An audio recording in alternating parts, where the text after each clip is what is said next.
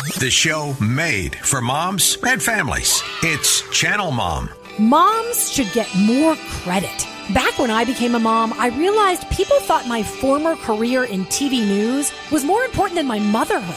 But that's backward, because moms are raising that next generation, and the world depends on us to do it well. So moms, this is your time to sit back, relax, and let Channel Mom cheer you on and equip you in your job as a mom, because you're doing some of the most important work on the planet.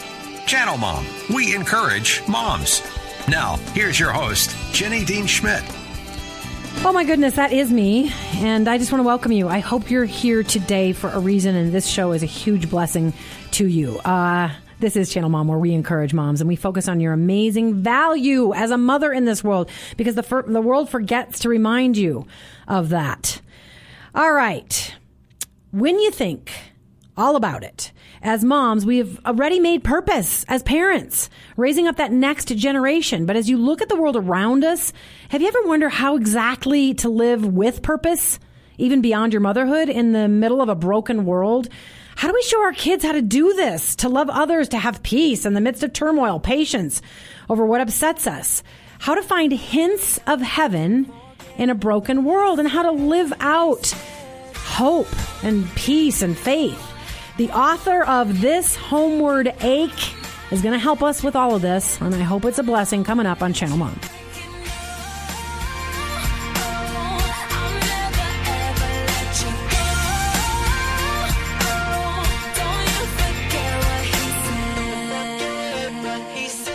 Moms are a big deal, but sometimes the world forgets. That's why Channel Mom Media and Outreach is here. We exist to love, coach, and encourage every mom, whether she's struggling with parenting, single motherhood, homelessness, or locked in prison.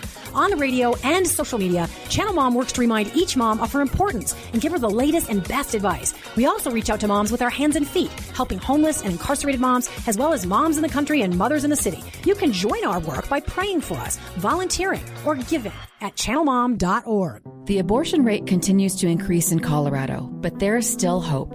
For 40 years, the Compassionate Care Team at Alternatives Pregnancy Center has come alongside teens and adults who feel like abortion is their only choice. Alternatives lets them know they're not alone. Through advocacy, resources, and mentoring, Alternatives Pregnancy Center moves people from a place of suffering to thriving. You can be part of the solution by giving just $10 to provide life-saving medical and counseling services. Give today at youhavealternatives.org/donate. Channel Mom with Jenny Dean Schmidt. Hey, welcome back to the show. Blessings to all of you moms out there who work so hard and sometimes feel like nobody notices and your kids forget to thank you daily, or your grandkids, whatever. But we're here to help you out, and so grateful that you're on board. And also for a few dads, like producer Jim, who's a dad, and sometimes even listens to what our guests have to say. A shout out to the moms who listen to us from all across the country. I think we might have a new affiliate in New Jersey, so that's kind of cool.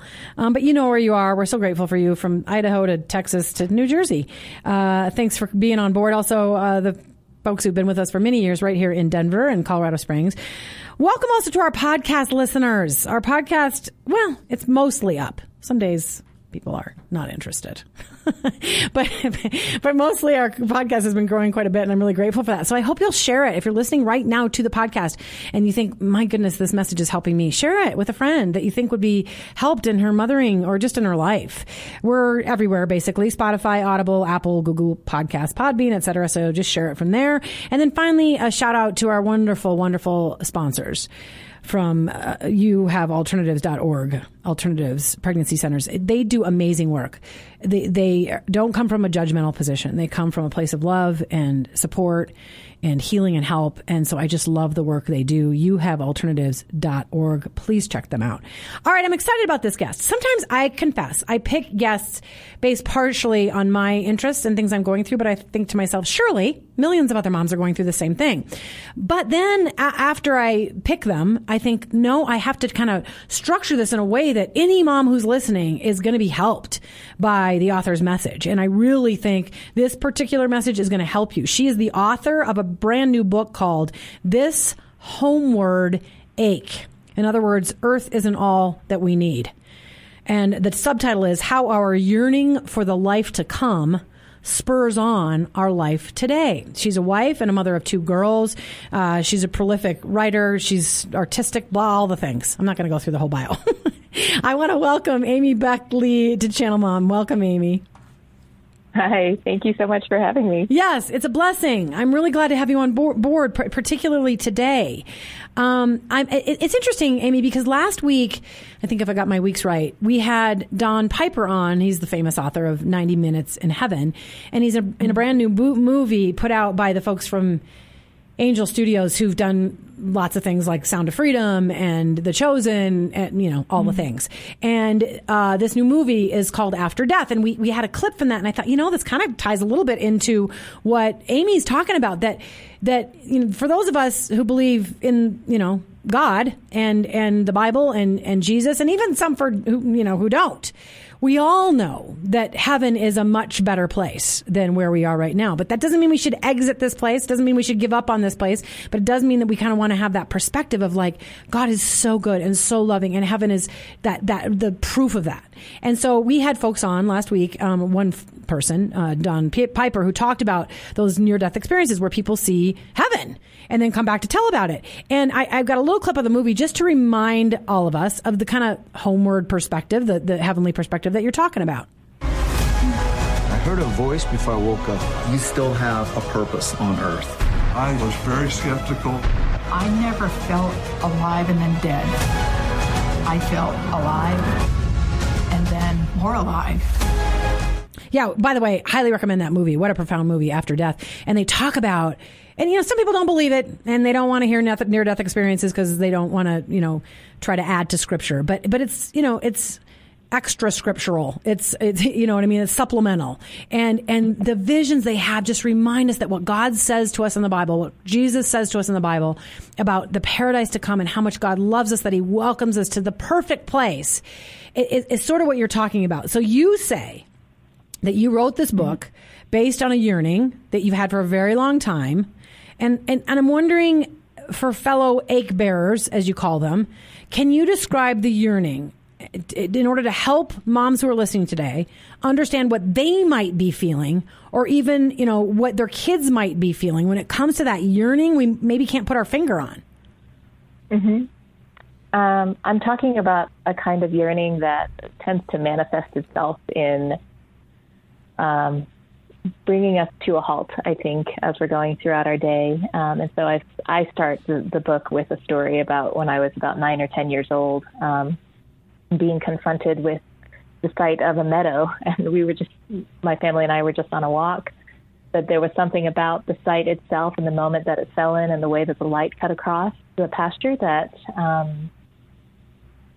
gave me sort of a piercing sense of beauty and of peace and of joy. And that, I think that's the first time that I remember having that kind of encounter. But there are other folks who have described it as a stab of joy. That would be C.S. Lewis. Other people have described it as thin places, or I think Emily of New Moon by Lucy Maud Montgomery describes it as the flash. But it's the kind of longing that it feels like joy, but it also feels like bittersweetness and poignancy. And some people experience it through being caught off guard by the lyrics and the music of a song, or the voice of the sea, or the call of geese at this time of year as you're watching them fly off.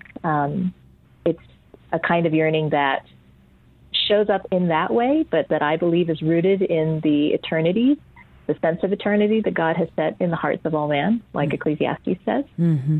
So, yeah. So you had that yearning from the time you were little. You sort of thought, this is so poignant, yet it's such a stark contrast to some of our daily life stuff. It's a reminder that there's something more, And you talk about the re-enchanted perspective when we're, which almost sounds like a Disney movie, but you talk about that re-enchanted perspective when we're feeling weary, as we try to hold on to a hope for the future in the midst of skepticism and turmoil and suffering, which we're seeing exponentially increase all over the world right now.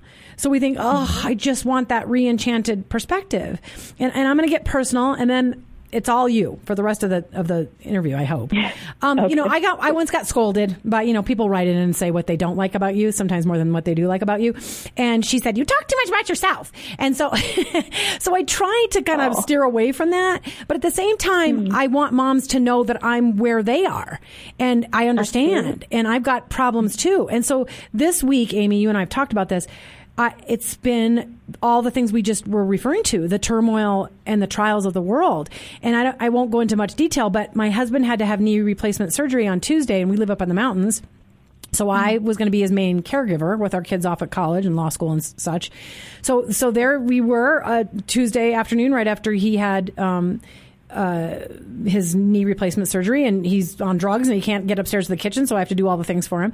And then about 6 hours after I got him home and was caring for him and doing things for him, I got a call that my mom had fallen and was being squeezed, had been squeezed between those automatic doors at a grocery store. Oh my goodness. Yeah, so it caught her and did damage to her ribs and her neck and all these other things. So she's 86 and very, very tiny, and she was in the hospital. And my papa has very, he doesn't like me to talk about it. He's just struggling, and he needs 24-hour observance. Like somebody needs to be around him at all times, or he could fall and all kinds of other things. And so he's waiting there at the hospital with my mom. There's all kinds of confusion. So I have to leave my post-surgery husband and go to the hospital to pick up my dad to bring him home and make him dinner and get him ready for bed. And it's midnight.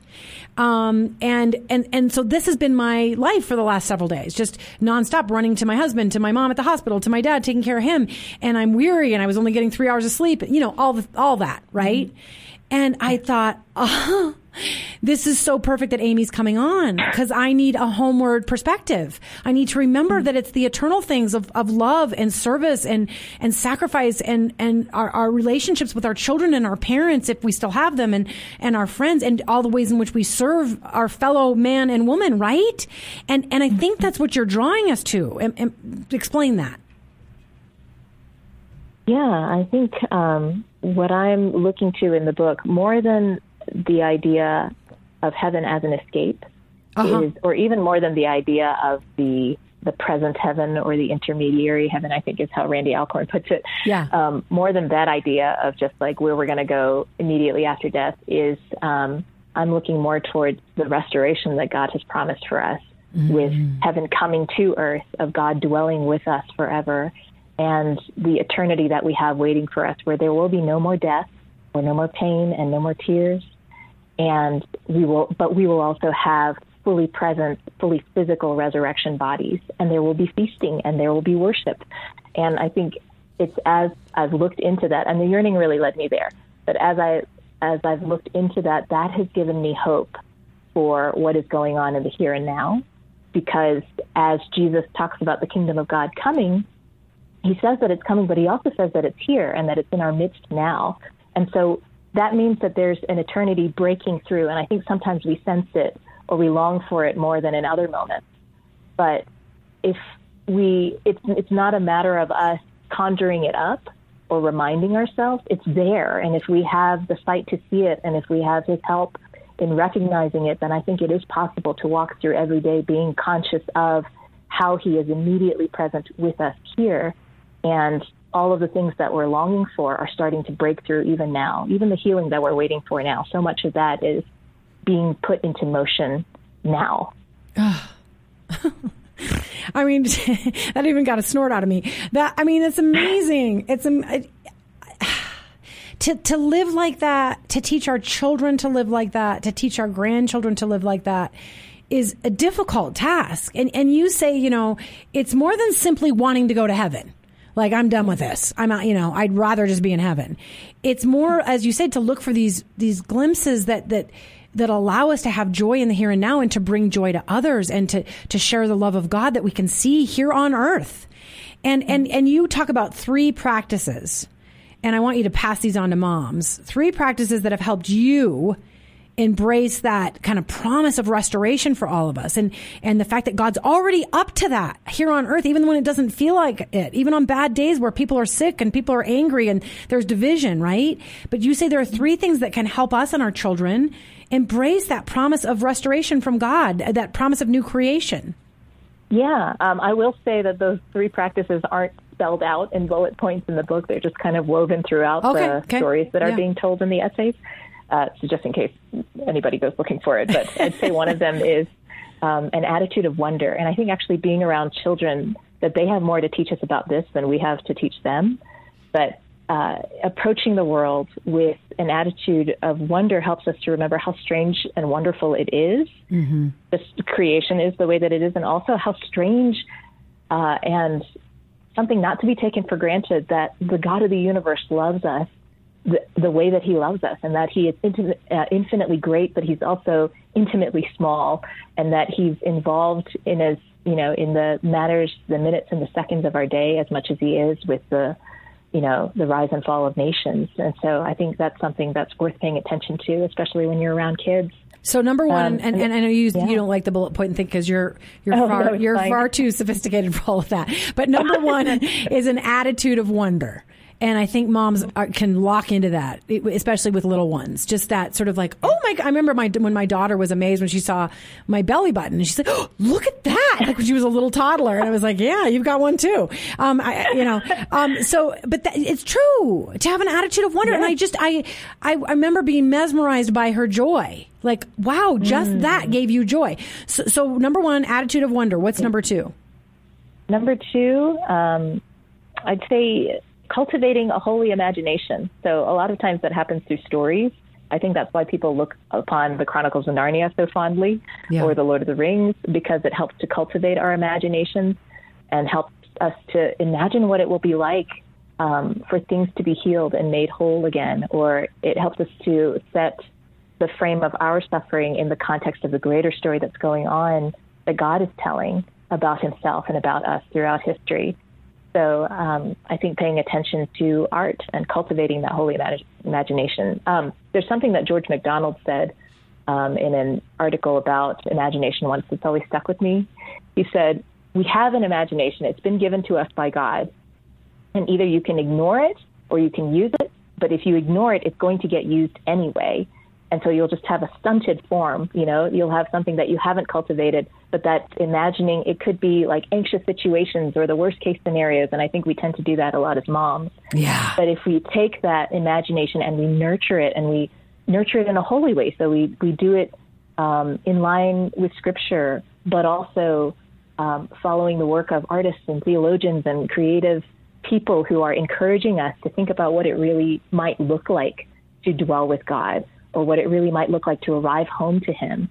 Those are all ways, I think, of helping to shape a healthier view, and one that will give strength to our souls, I think. Oh, that's so good, Amy. That's so, as a person who has struggled almost lifelong with fear, and I come from an anxious family, I think that, and I think a lot of moms will be able to identify with this. We can ruminate on fearful worst case scenarios, or what if this or what if that, and maybe we've got one that we think is unfolding. I mean, diagnosed with this or that. I was diagnosed with breast cancer 5 years ago, and I was fortunate. It was stage 1, and here I am 5 years later. Mm-hmm. But you can go to the worst case scenario, and you can just focus on that thing. And I have a life coach named Dale who says, look up, look away from looking at self and all the bad, all the little things you think are going wrong and with your kids, and you're right. If we could get our focus off all the fleshy stuff, like this is it, my finances are horrible, my health is going wrong, my kids are sick, my kids are whatever, right? If we can just look up and say, no, there's a greater, better story, and it's going to be okay. And God really is good all the time. I mean, I just love that you're directing us to that. So that's principle number 2 about imagination. Can you repeat that? What is that?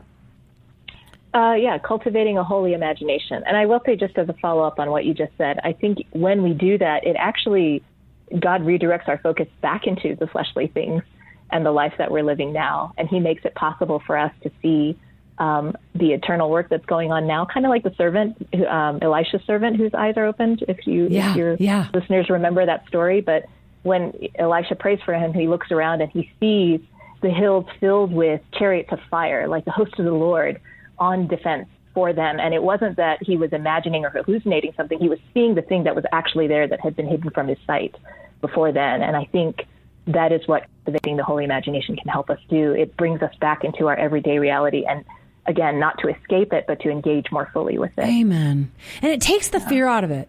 There's a reason Jesus said, do not fear all the time, because he could see all that.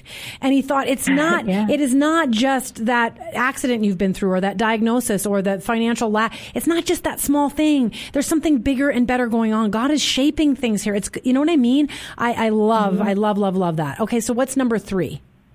Yeah. I'd say number 3 is keeping in regular community with other people who are looking forward to the same things. Because it's one thing for you to experience the yearning yourself, or to come across these shots of beauty in your day that just, that you want to thank the Lord for and that you talk to him about. But when you are in community with people who are also longing for home and who are also looking for him in their everyday, there's something just surpassingly beautiful about that. I think it's like you're all huddled in the dark waiting for the dawn to rise together.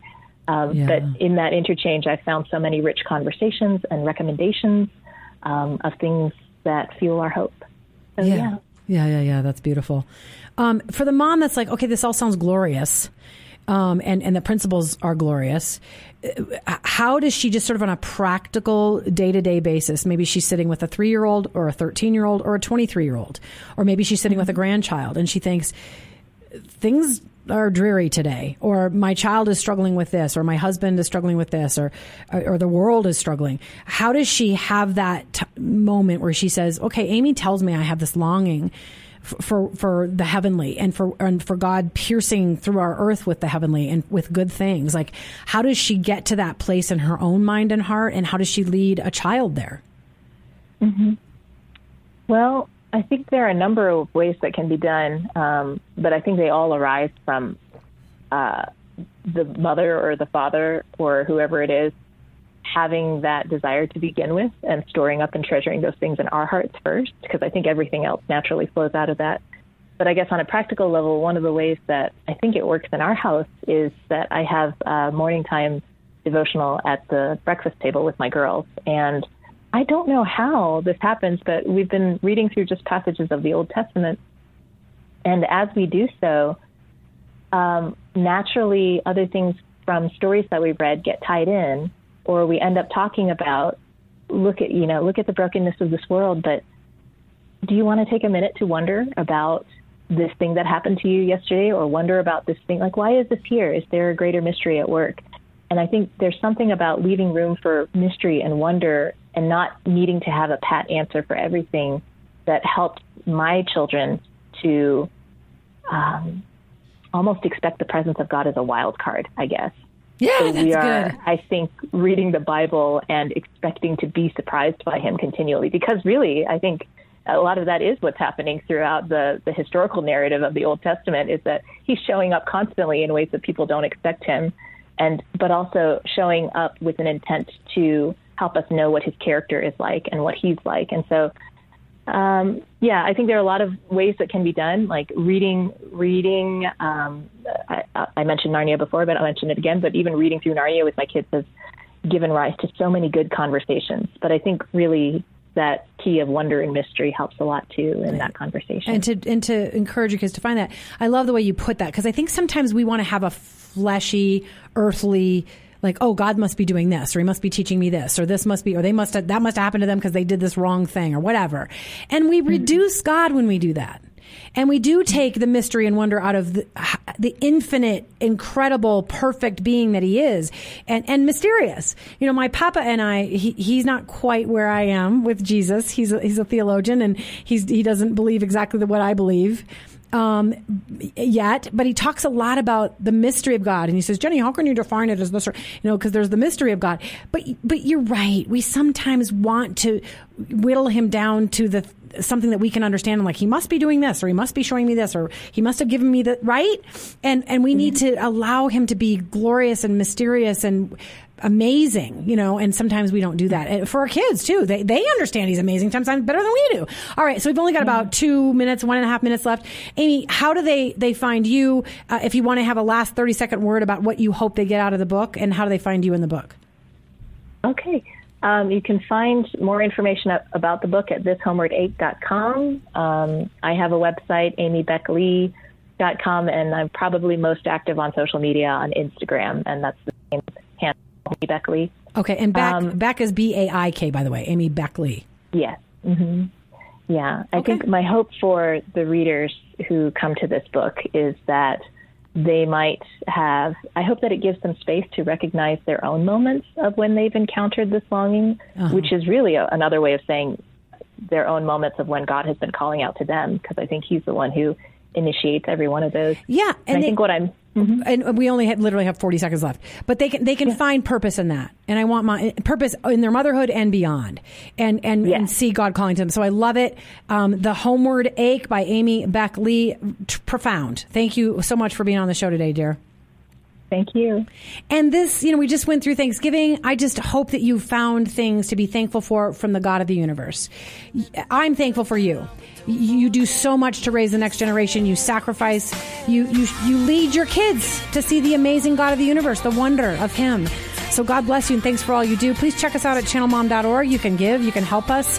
You can bless us by being a volunteer. Yeah, God bless you guys. Thanks so much to my family, too, for tuning in. And, I hope my whole family's getting better. If Channel Mom Radio and podcasts give your mom life a boost of encouragement, would you consider supporting us? In order to keep our broadcasts on the air and serve moms and kids on the ground, we need help from listeners like you. You can support us through a one-time donation or by signing up to be a monthly partner at an amount of your choice. Just go to channelmom.org and click Donate at the top of the page. New monthly donors will receive a special gift package in the mail. While research shows moms are undervalued and families are struggling to stay together, Channel Mom works to lift up motherhood and add value to your family. We depend on donors like you to provide outreach to at-risk moms in prison and homeless shelters or dealing with single motherhood. Our life-changing programs are over capacity, so your donation will help us serve more moms and kids. Be a part of the change you want to see from mothers and families. Visit channelmom.org and click Donate. We thank you for your generous support, and may God bless you for coming alongside Channel Mom.